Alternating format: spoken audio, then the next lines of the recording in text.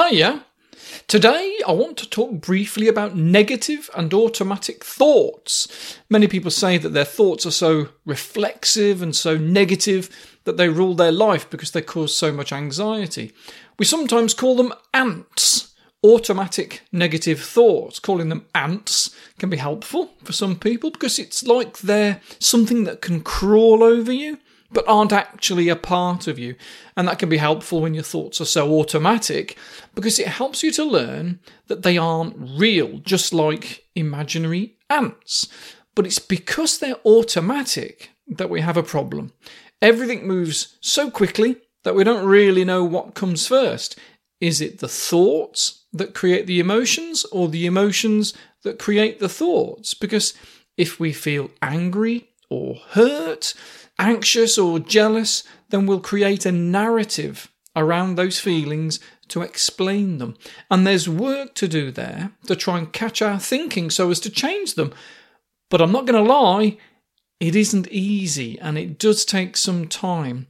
There's a process to go through that starts with being obsessed with these negative thoughts and ends with accepting them. Not stopping them, that's just not how the brain works. But that as it may, I do find that in order to accept them, we do have to stop them though. And I know that sounds like I'm contradicting myself, but here's why.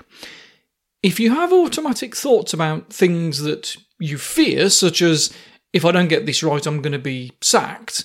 If I don't get this right, I'm going to lose my house, become homeless, then they can create so much anxiety that accepting the thoughts as just thoughts seems unrealistic, even though it's true that thoughts are irrelevant. Otherwise, everyone who's ever hurt anyone would have been turned to dust instantly. And my house would be warmer and have free electricity, because that's what I've fantasized about every day for the last 12 months. Your thoughts are just thoughts. They're not instructions. Thinking bad things doesn't make you a bad person. Thinking anything doesn't make you anything. But being unable to stop thinking can make us something. It can make us exhausted. So genuinely, I want everyone to eventually be able to get to the point where they can think their thoughts and accept them. But you need to be in a good place to be able to do that. And in order to be able to get into that better emotional place, you might have to stop your thoughts for a bit, which is why I sound so contradictory.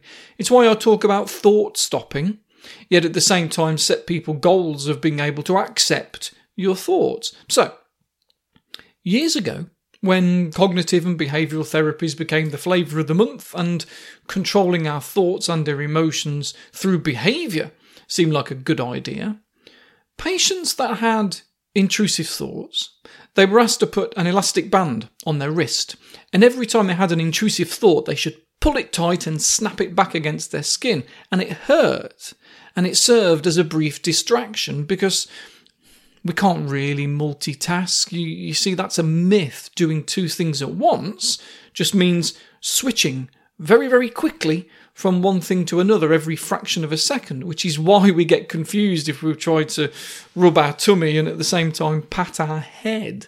So, sure, do something to stop your thoughts. Shout stop as loud as you can in your head if you have to, if you're in listening distance of somebody else.